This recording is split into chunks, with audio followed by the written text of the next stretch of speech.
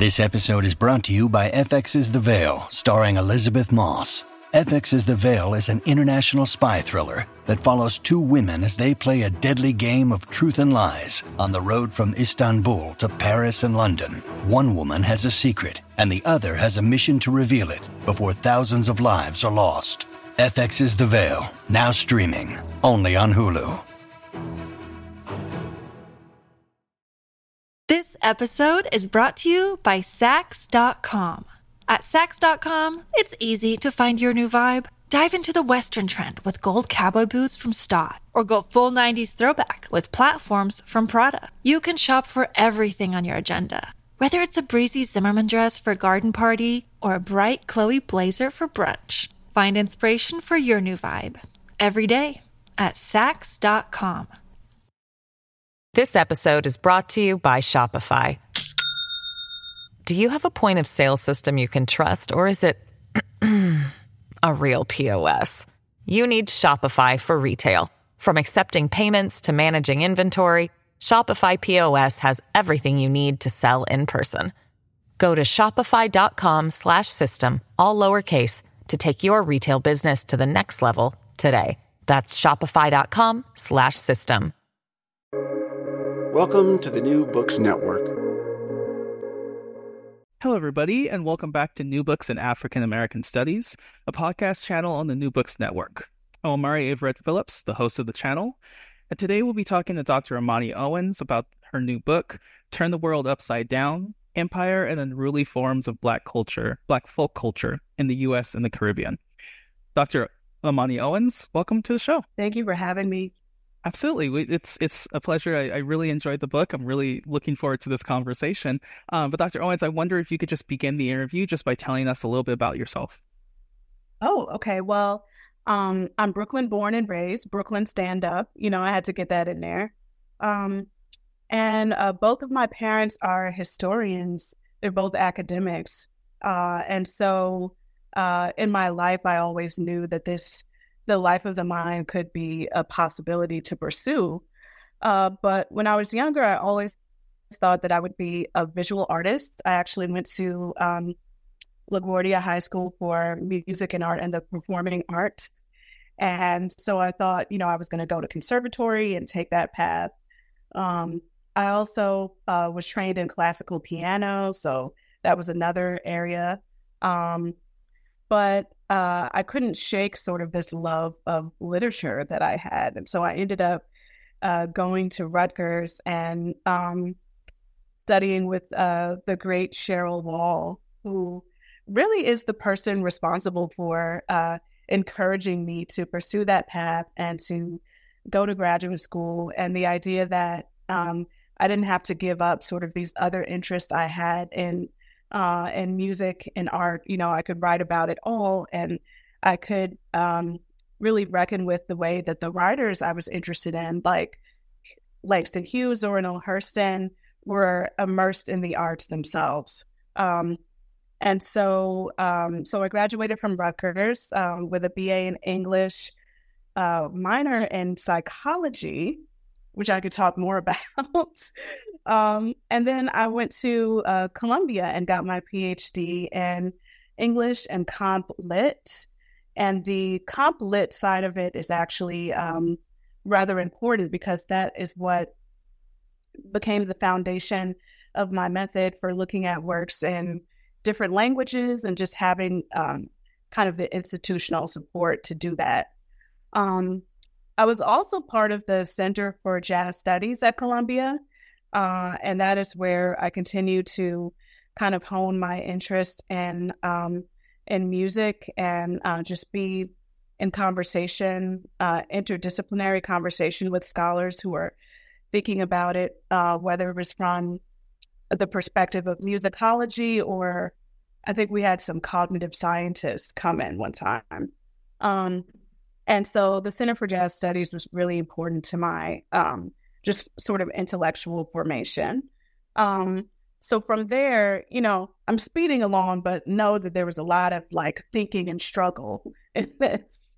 But so I got my PhD from Columbia, and within that I did a scholar in residence at Colorado College in Colorado Springs. And that was just a time to just finish my dissertation in a different setting and just be supported by people who were really invested in my success. And then I did a postdoc at the Center for African American Studies at Princeton. So I'm fortunate in my career to have had a lot of time to be able to do the kind of work that I do, which is very archival, requires a lot of sort of travel and a lot of thinking about how to put all the different pieces together. So I think that's where I began in telling you about myself. Wonderful, wonderful.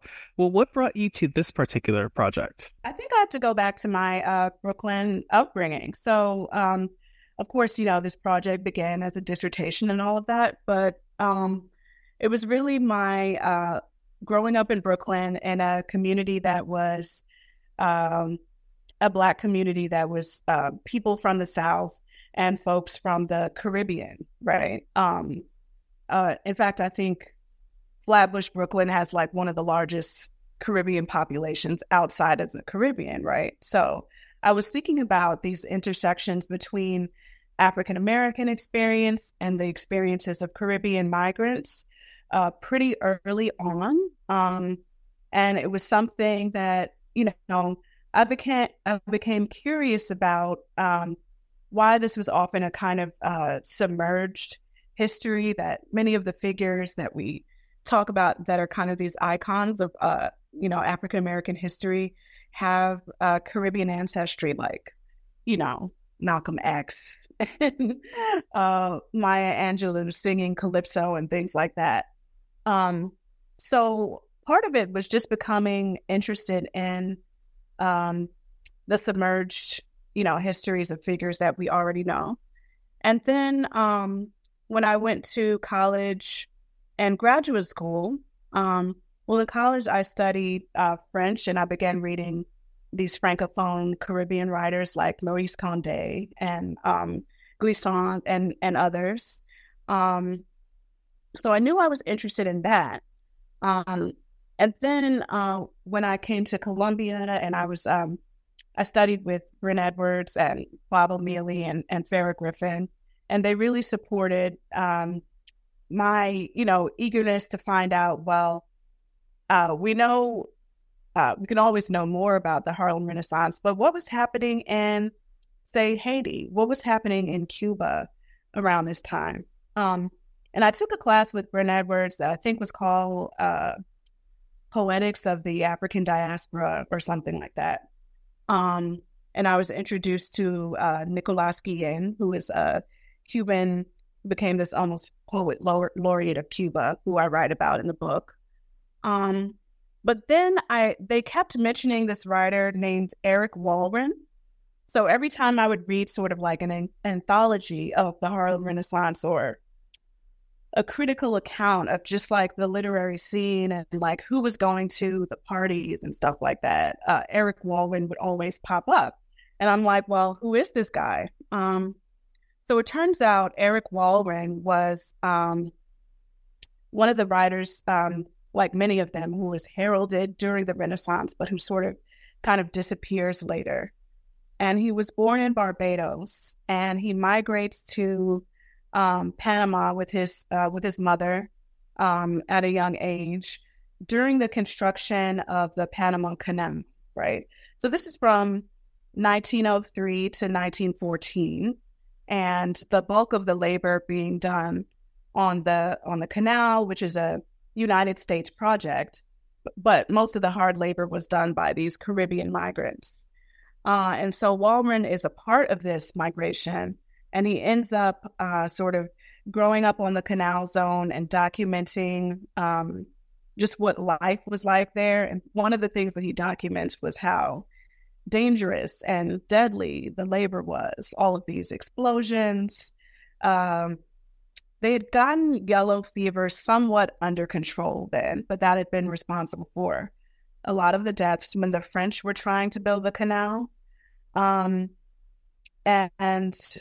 just things like, falls from high places. And you can imagine, because they are cutting a canal from the Caribbean Sea to the Pacific Ocean, right? So out of that experience of being actually a journalist in the Panama Canal Zone, he comes to Harlem and gets involved in the literary scene there, and is often compared to Jean Toomer in terms of kind of the richness of his writing, his interest in sort of the everyday folk. And he writes this book called Tropic Death that is about all of these deaths that he's been documenting in the Canal Zone. And so I'd seen Eric Walren be mentioned, but I'm like, well, why don't people talk more about this guy? It's fascinating. At the time, Tropic Death was out of print. So Brent Edwards, of course, he reached in his drawer and gave me like a Xerox copy of Tropic Death. And that became sort of the kernel for what would become the dissertation. And the main concerns of the dissertation, which were not only like how did, Caribbean writers contribute to the Harlem Renaissance, but how does thinking about those writers kind of change our framework, geographical and otherwise, for thinking about what the main concerns of Black modernity were, for writers during this time.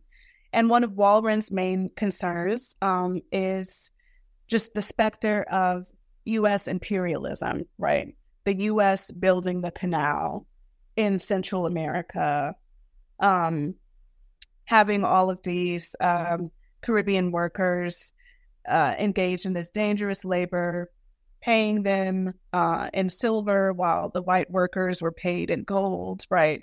So basically bringing Jim Crow to the Canal Zone, and sort of what that meant to structure our understanding of this historical moment, the first few decades of the 20th century, around an understanding of U.S. empire and the difficulty often that African Americans had with sort of reckoning with that, right? So what does it mean for our own claims to citizenship when we have to reckon with the fact that the United States, right, is now the major imperial power in the hemisphere?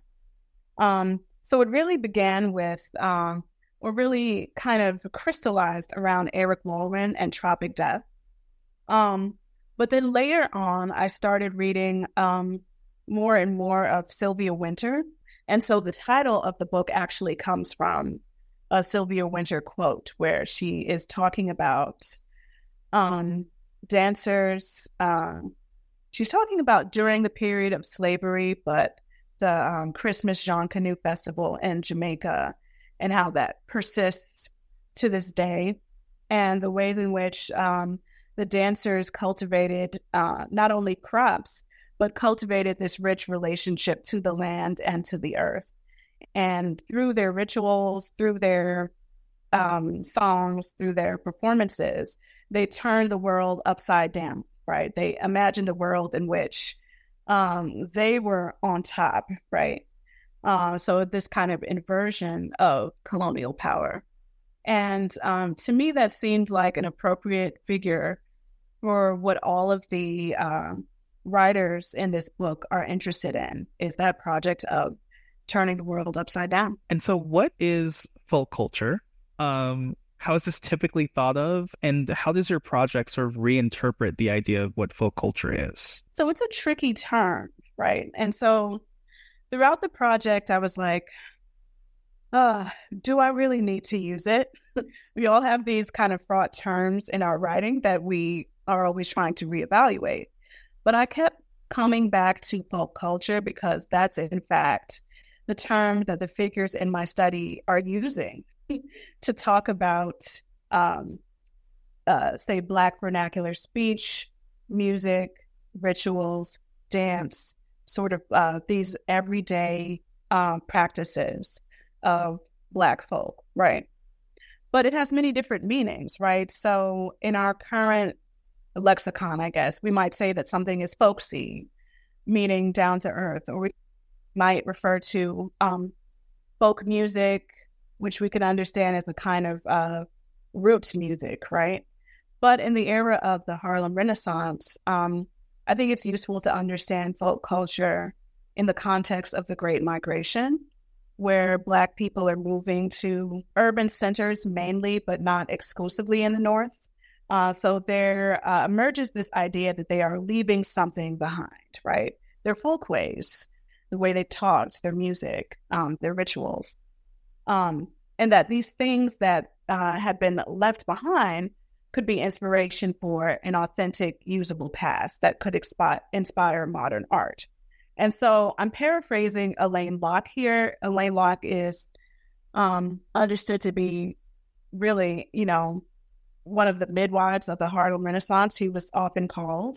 And he publishes this anthology, The New Negro, in 1925. And so sort of his ideas about what constituted the old Negro and the new Negro became very influential, right?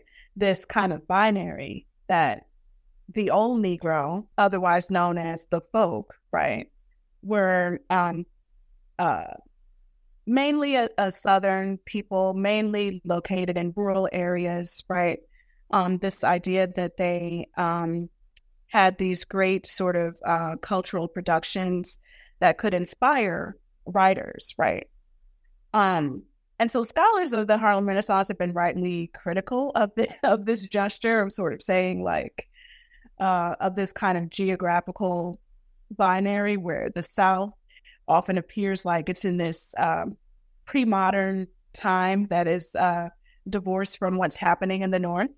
Of course, we know that that's not true. We've come to understand the South as a site of modernity and is in its own right. But part of what I argue in the book is that this more complicated understanding of the South, or what Locke calls the old Negro, is not an invention of contemporary critics, right? It was always there. So if you look at the people that he anthologizes in the New Negro, like Hughes, Hurston, Toomer, Walrand, these are all people who are in the book, by the way. The idea of folk culture that they are trying to formulate or theorize is quite a bit more complicated than this kind of romantic ideal of, authenticity and sort of like this almost static idea of folk culture, right? That it's not subject to transformation and development.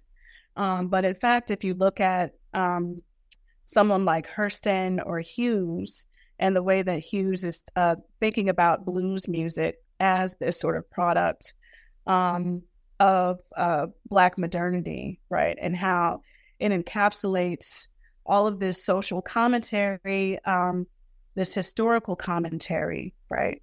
We get a much more complicated picture of folk culture. And so I began looking at sort of these historical flashpoints. And there are a few of these in the book. So I look at the construction of the Panama Canal and the stories that emerge around that.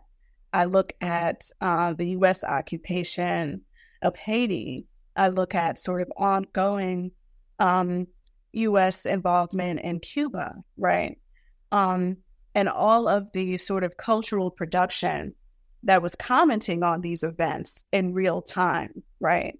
So this idea that folk culture is not a thing of the past is something that these writers take up and they feel is very powerful in a way that they're actually leaning into the modern and saying something very profound about the way that everyday folk navigate historical change. This episode is brought to you by Sax.com.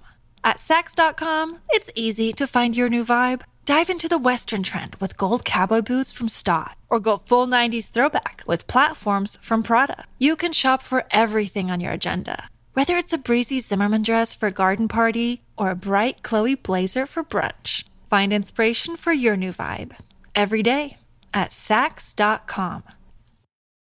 This episode is brought to you by Shopify. Do you have a point of sale system you can trust, or is it a real POS? You need Shopify for retail. From accepting payments to managing inventory, Shopify POS has everything you need to sell in person. Go to shopify.com/system, all lowercase, to take your retail business to the next level today. That's shopify.com/system. And so let's talk a little bit about the organization of the book, right? So, which you just spoke about a little bit. So you organize the book into two sections.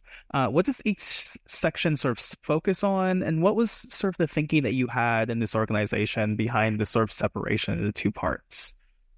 That's an interesting question because the separation was there in my mind, but didn't come like in the book until very late in the process of production, when I realized, actually, my thinking has crystallized around these two ideas. So the first book, slip of the tongue, but that might actually be accurate. These could have been two different books. But the first part of the book is called Writing the Crossroads. And that was actually the title of my dissertation. And I'll talk a little bit more about the figure of the crossroads, too, because it becomes really important in the first chapter, especially. But it was really, the first part of the book is really about writing, about different genres of writing, the short story collection of Wall Rent, the hybrid book of Jean Toomer's Cane, which is poetry, skits, dramatic sketches. And then Zora Neale Hurston and Jean Price Marr writing these ethnographies about Haiti around the time of the U.S. occupation of Haiti. And so in the first half of the book, I'm really interested in how these writers experimented with these literary genres and sort of opened them up and broke out of what might be understood as these master narratives that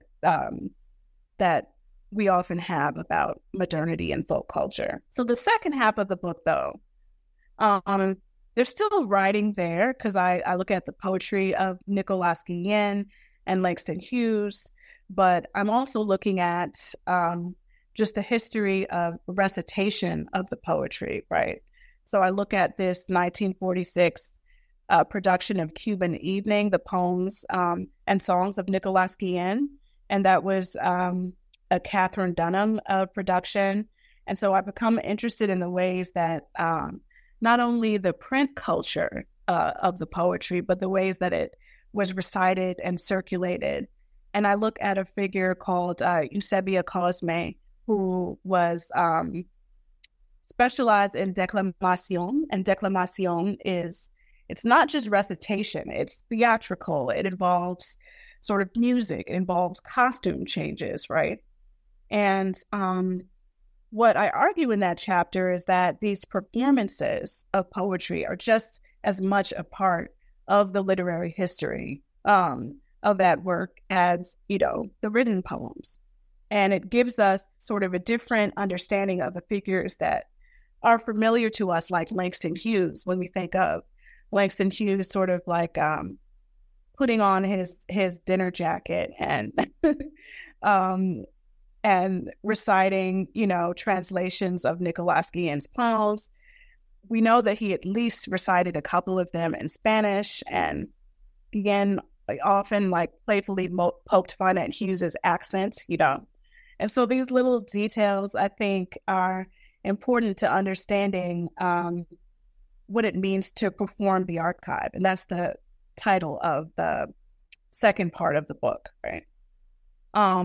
So then I have that chapter on Afro-Cuban poetics, and I also have a chapter on Sylvia Wynter. And I look at her early kind of career as a dancer and also a playwright, mainly to satisfy my own curiosity, right? When I discovered a while ago that she began her career in Bosco Holder's dance troupe, and Holder is a Trinidadian choreographer. I was like, wow, you know, this seems to be just as important to thinking about her intellectual formation as her early essays. Let's learn more about this. And so in performing the archives, the title of that section is just as much about my own method as it is about these performances themselves, in the sense that I had to think about what it meant to kind of reconstruct these performances from fragments in the archive. And that in and of itself is a kind of critical performance, right? It involves a lot of speculative thinking, but it also involves the imperative to argue that these performances are important and worth engaging with, even in all of their kind of opacity. Absolutely. So let's get into these chapters a little bit deeper then, right? So like you said, chapter 1 sort of focuses upon sort of the crossroads of works that views both the American South and also the Caribbean, right? So can you talk to us about how your reading of these works sort of broadens what you call the geographical contours of the Harlem Renaissance? Yeah. And it's almost, to go back to Eric Walrand, right? I was interested in, on one hand, this recuperative gesture of simply saying, well, the Caribbean writers beyond Claude McKay, who's very important, but I think we often stop there talking about Caribbean contributions to the Harlem Renaissance.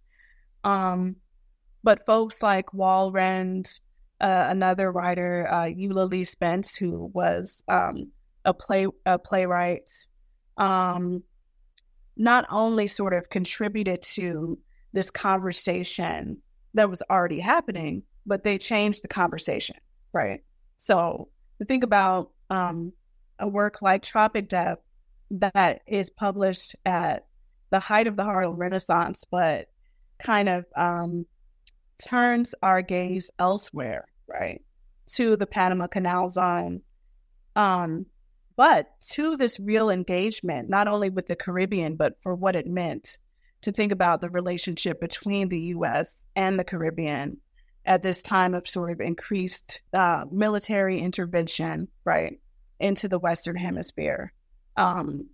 Changes the conversation about, what were the key questions that shaped Black modernity. But at the same time, so I'm thinking about Walrand, but I'm thinking about this comparison, how he and Jean Toomer were often sort of listed together as two of these just young, promising, experimental writers. I'm like, well, there has to be something more to that, right?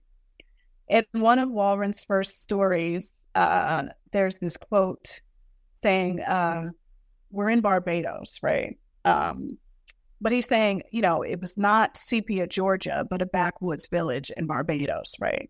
So he makes that comparison, or that gesture of saying it was not this, it was that, right? But knowing that the description of the backwoods village in Barbados really resembles some of the descriptions of just the southern landscape in Jean Toomer's Cane. And so I began thinking about those moments in Cane, right, where we have sugarcane, which is, abundant in the Caribbean. And we have sort of rum and cassava and all of these things that I think critics had sort of read as just a kind of Toomer's kind of primitivist touch, he's just referencing these things. But actually, I'm like, well, this kind of locates us or connects us to the Caribbean. So it was not just the case that Walrand and these Caribbean writers were thinking about these connections, but that these writers of the South were also thinking about them, right? And so what does it mean to, for instance, expand the geographical contours of the South uh, into, the Caribbean Sea. And some of the writers did this quite literally in terms of their travels, right? So Langston Hughes, he had this kind of journal that I saw in his papers at the Beinecke Library at Yale. And the journal is titled Journey South or something like that. But then he lists all of these locations, Georgia, etc. But then he says Haiti and Cuba, right? But these are part of his journal titled Journey South, right? And so thinking about, of course, thinking about the global South, but thinking more specifically about this regional connection between the South, the Caribbean, and to a great extent, and thinking about the Panama Canal Zone, Central America. Wonderful. And so chapter 2 then, it looks at these responses to U.S. occupation of Haiti that happens in sort of the early 20th century. So how does this chapter help us to sort of understand folk culture as an alternative mode of occupying space in the face of sort of imperial occupation?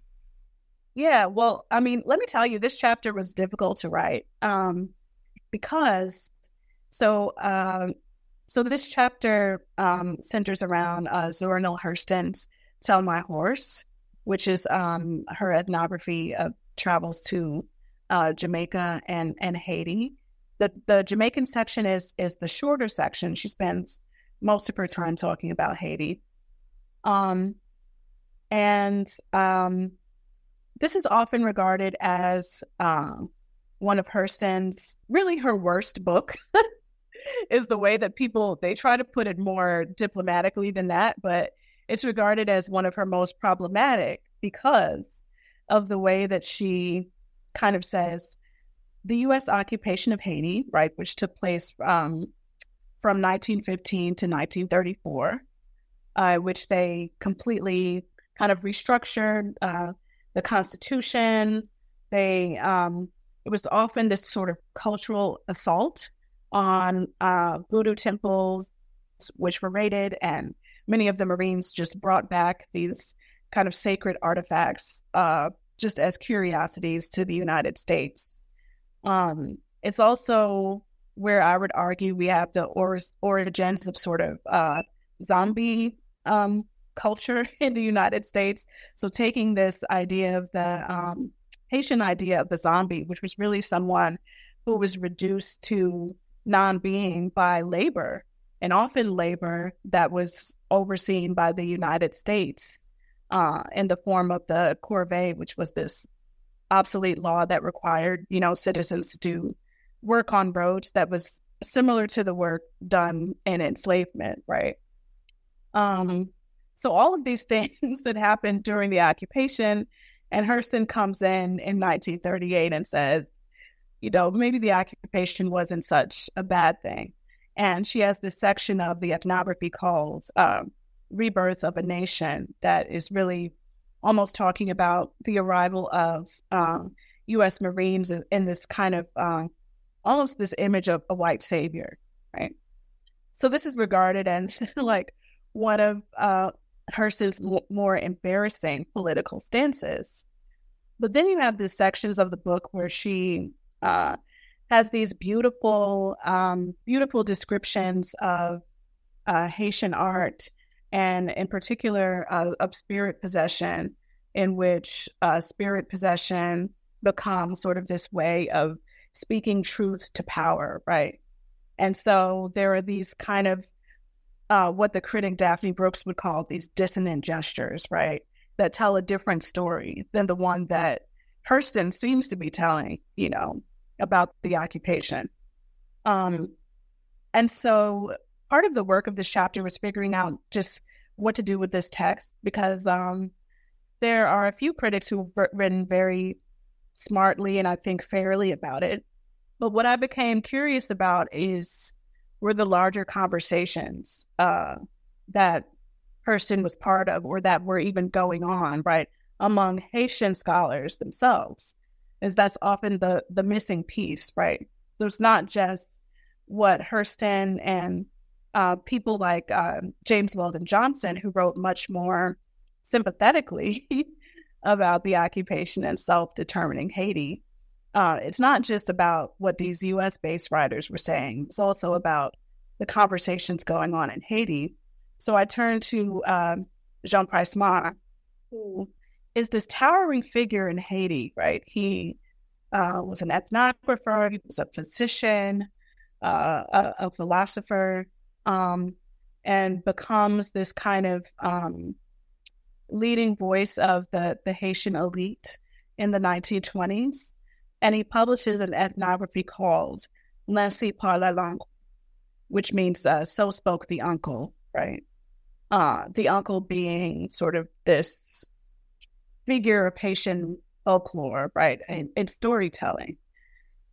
And so one of the important arguments he makes in that ethnography is that voodoo is a real religion. It's a valid religion that is worthy of study and it's worthy of respect. And it's not simply a psychosis, which is the way that possession had been talked about, prior to that.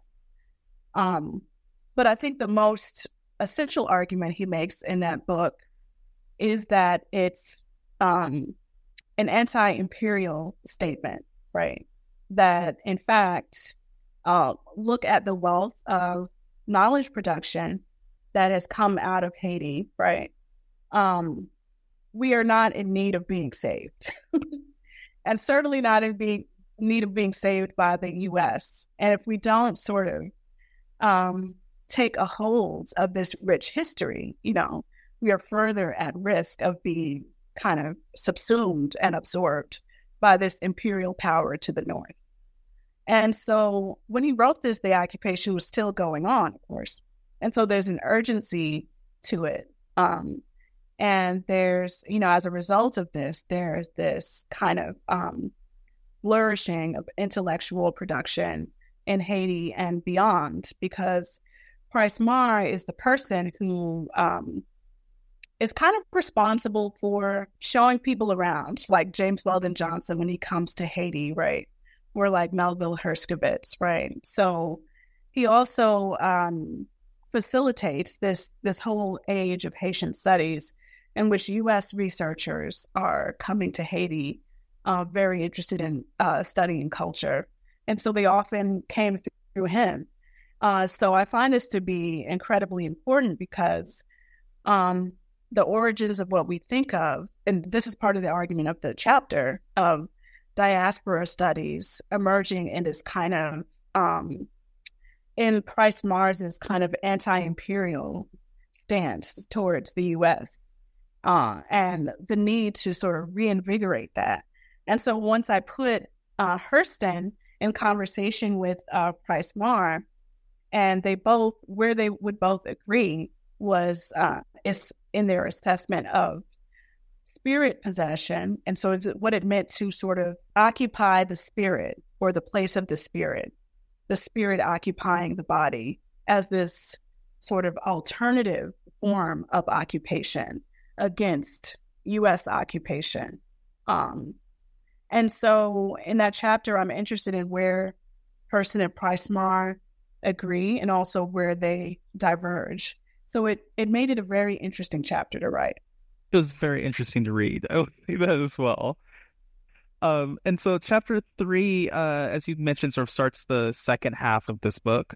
And it looks at the 1946 production of Cuban Evening, the poems and songs of Nicolas Guillen. So can you tell us what's the argument in this chapter? And also how does this chapter sort of further our understandings of sort of like Black folk culture? Yeah, well, this chapter was fun to write. They were all fun to write in different ways. So I'll just tell you about how the chapter developed. That in my dissertation, at first, it was a chapter about Nicolas Guillen and Langston Hughes. And Langston Hughes and Ben Frederick Carruthers, who was a professor at Howard, as translators of Guillen's poetry. And so the original sort of topic and argument of the chapter was about sort of the importance of translation and the development of transnational poetics, right? And so, but, I began to realize, as I was editing this for the book, I was like, well, who was around these people? Like, what was the larger circle? Because often, I don't know if I actually say this in the book, but often the Nicholas Guillen and Langston Hughes pairing is often talked about as this kind of bromance, where it's like, these two kind of stood alone in this pioneering of, translation of Afro-Cuban poetry. When in fact, they were actually, there were a larger circle of interlocutors around them that are equally important, and some of them are women, right? So we already know about Gustavo Orisha in Cuba, and Ben Frederick Carruthers as Hughes's collaborator. But there was also this declamadora called Eusebia Cosme, who came up in Cuba, was a little younger than Hughes and Guillen, but was certainly their contemporary. And she delivered these declamaciones, these theatrical recitations of Afro-Cuban poetry. And I should clarify that in Cuba, Afro-Cuban poetry, or poesía negra, could be any work that was on Black themes, right? Not necessarily by Black writers.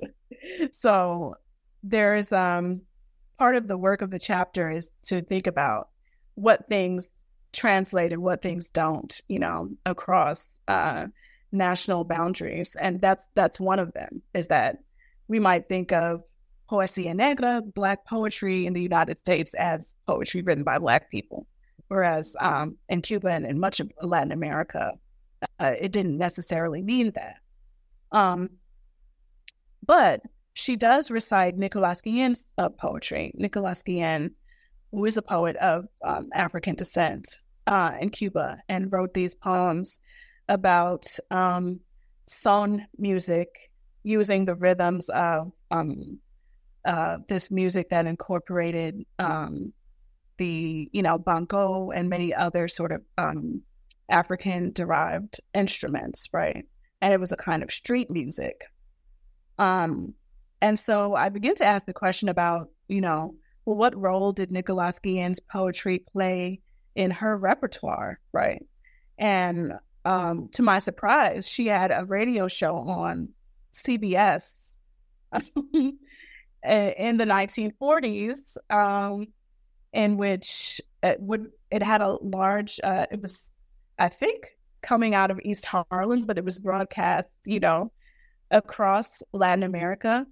And she recited the poetry in translation of Langston Hughes and Paul Laurence Dunbar, in addition to Nicholas Guillen.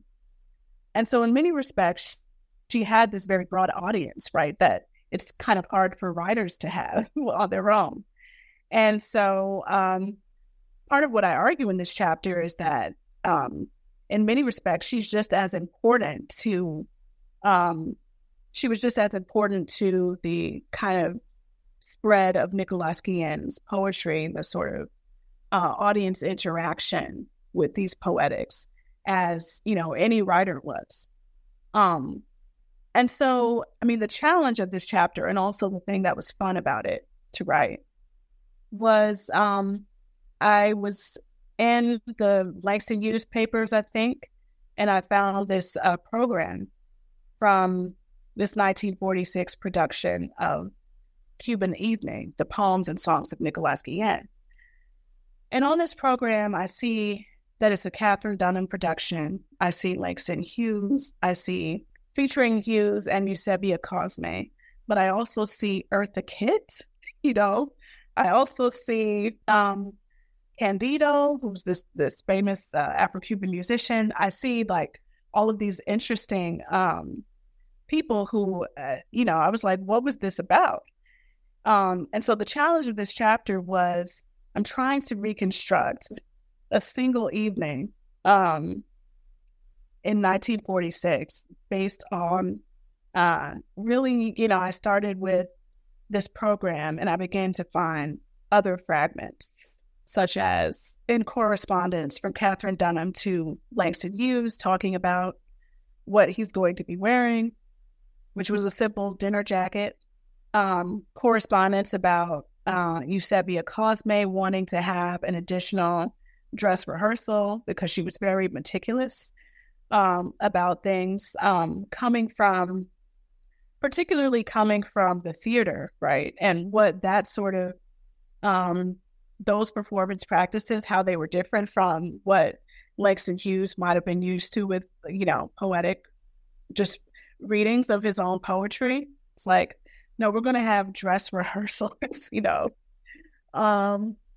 and just these little sort of tidbits, right? That when I was writing my dissertation, I would not have known what to do with, because there was this notion that, anything that didn't really fit into the argument, you got to scrap that because you got to finish this chapter, right?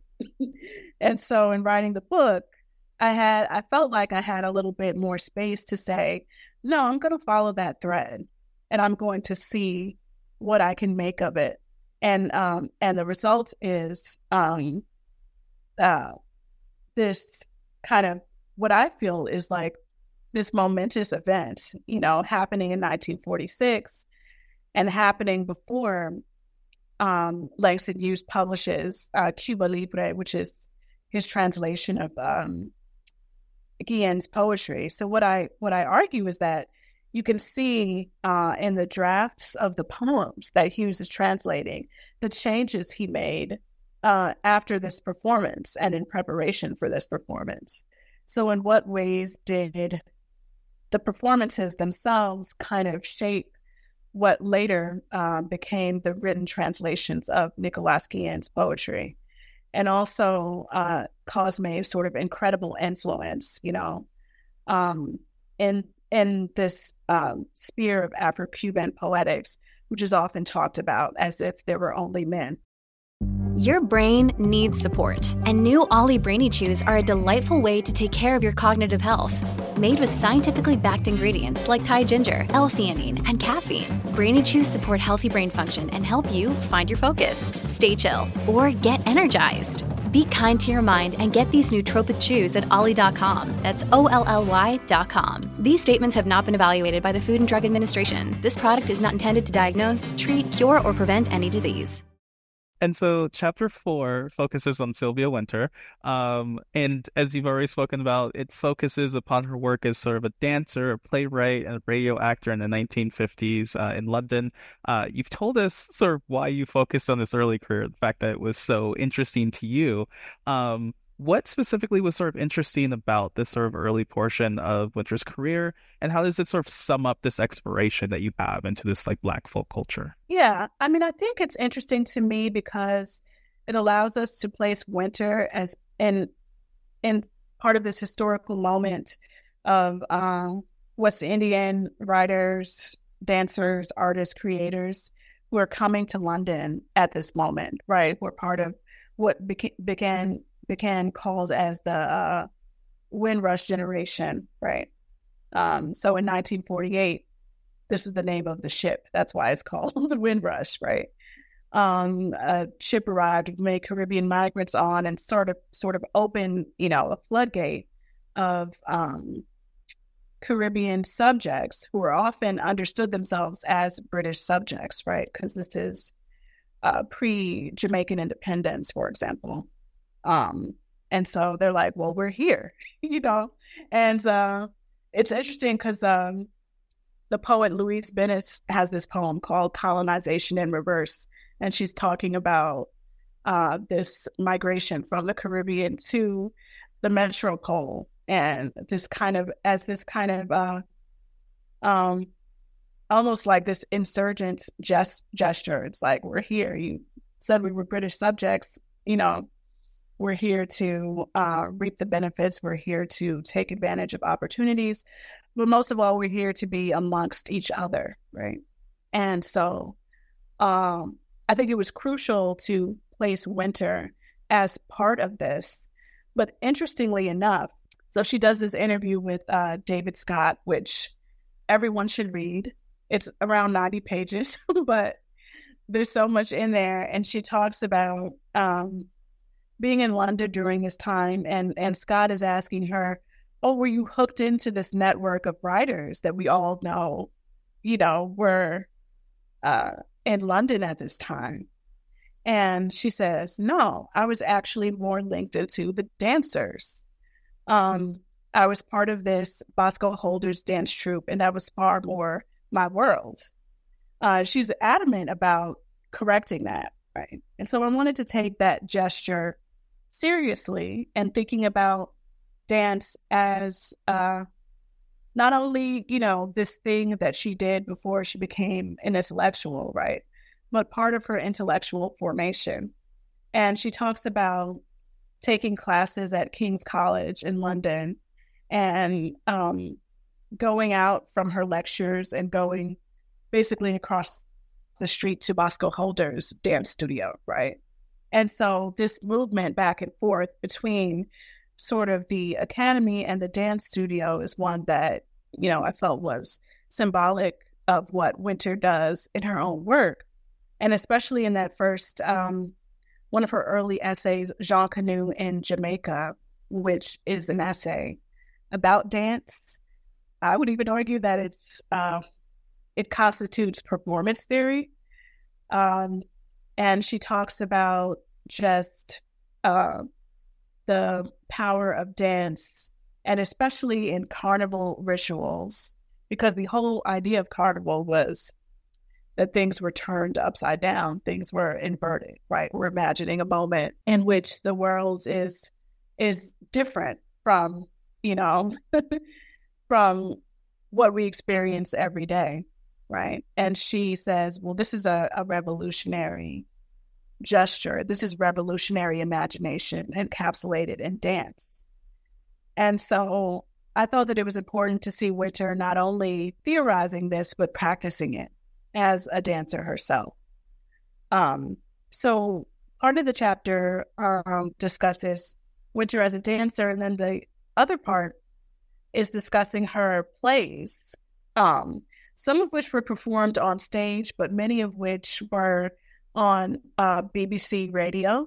And I see these plays as her kind of grappling with some of the kernels of some of the ideas that would expand later on in her work, like, quite simply, what does it mean to be human?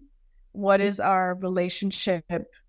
What is the relationship between the Black body and the earth or the landscape? And so she has a couple of plays and short stories that were aired on BBC radio that deal specifically with imagery of cultivation, or even sometimes what it means to be a landowner, but to have that land sort of overgrown with weeds. They call this ruinant in the Caribbean, which means land that was meant to be cultivated, but now is overrun and overgrown. And Winter finding some potential in ruinant, right? In the wildness of it all. And so I think that these early works are very informative of where she would eventually go with some of her scholarship. And I just think it's interesting to imagine her on radio, like dealing with this early technology, and which gave her an audience, right? Which broadcasted to the Caribbean, and so was consumed by everyday folk. And I think about sort of what listening practices that they may have had, right?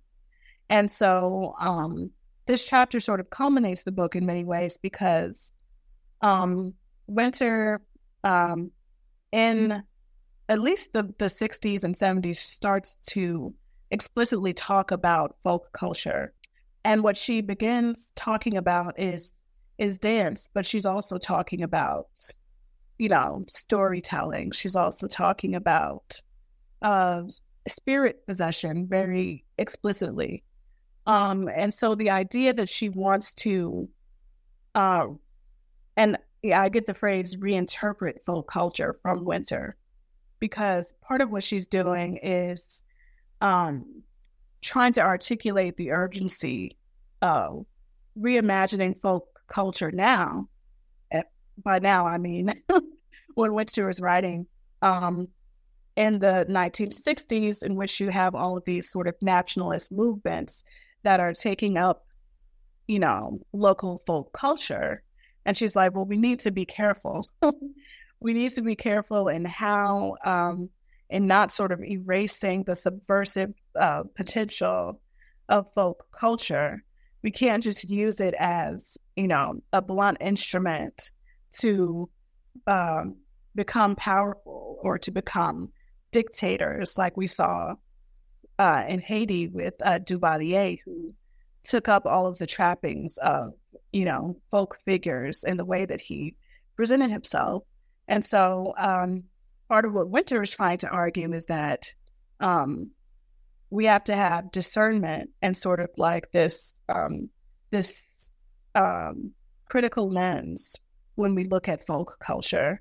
But it's so urgent to reinterpret it now because it represents sort of the very heart of self-invention, right, for Black people. So we still need it, right? So in many ways, the book comes full circle from Winter in the prologue, sort of turning the world upside down and how that becomes a framework for what all of these figures are doing.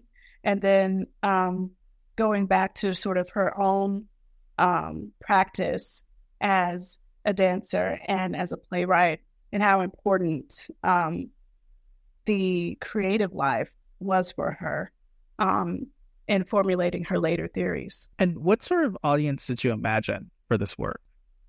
Well, I'm hoping that, as I was writing this book, I was like, I want my friends to be able to read this. Like, that's not the answer that,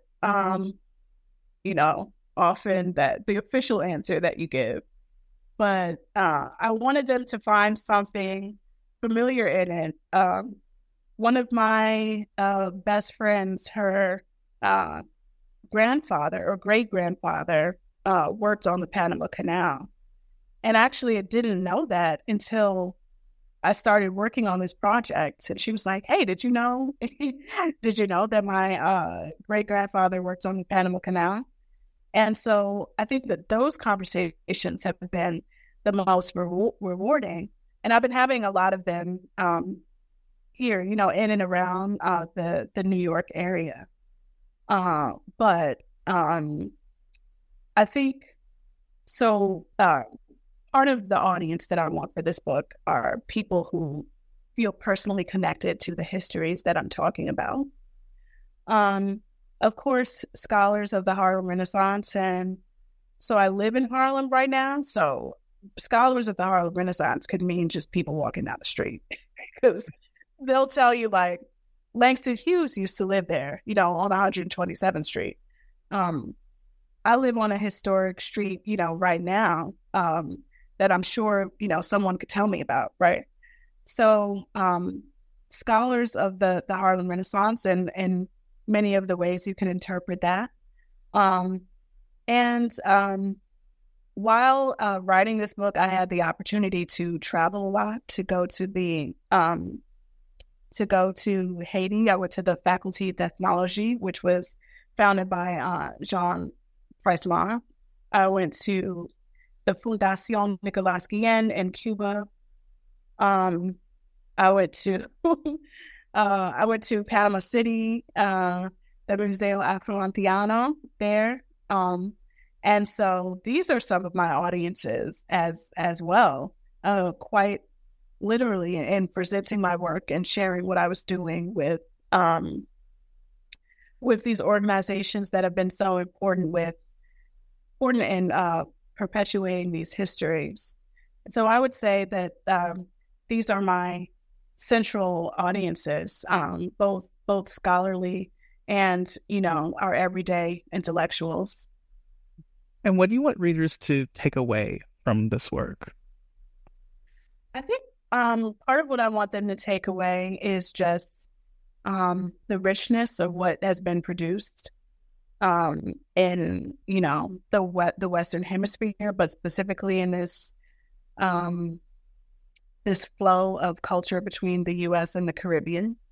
But I also want them to take away that this idea that what we know of today as diaspora studies really emerges not only in this reckoning with the afterlives of slavery, but this reckoning with U.S. imperialism and colonialism and Jim Crow. So this continued need to be critical about the U.S.'s involvement in the Caribbean, ongoing involvement in Haiti in particular, and what is our responsibility to sort of know the nuances of that history, and to develop our politics around, a real concern for our mutual survival. So that's what I would like people to take from it.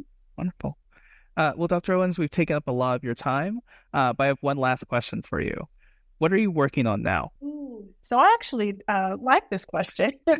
I am working on, coming out of this book, which was my way, this first book was my way of talking about writing, but also talking about music, dance, storytelling, all of these non-written forms as well. The second book is going to be on the concept of rehearsal in Black literary performance culture. So it's called Rehearsal, Black Performance and the Practice of Freedom, or something like that. And I came up with the idea after reading James Baldwin's Sonny's Blues. And there's this scene in it where Sonny is practicing the piano almost like obsessively. And the people that he's staying with, at first, they encourage it because it's keeping him out of trouble, right? But it almost becomes a kind of torment because his practicing is so repetitive, so obsessive. They say it's not like living with a person, it's like living with sound. And I became fascinated with this idea of practice as something that is so crucial to Black artistic formation, but also Black survival. But the idea that practice or rehearsal can also be this difficult thing, that it can be painful. And so rehearsal really is like about this practice of anticipation and what it means to sort of be in the moment and being maybe anticipating a performance, but what it's really about is being right there in the present. I sort of changed my thinking about this during the pandemic, when we really were kind of in a holding pattern, and what it meant to do something right now as a rehearsal for Black freedom, right? That was important in its own right and not just about the outcome. And so I'm looking forward to really digging into this project next. Yeah, that sounds like a great project. I'll definitely look out for it. I hope that the listeners will as well. Well, Dr. Imani Owens, I want to thank you for being on the show today. I really enjoyed it. I really enjoyed the book as well. Take care.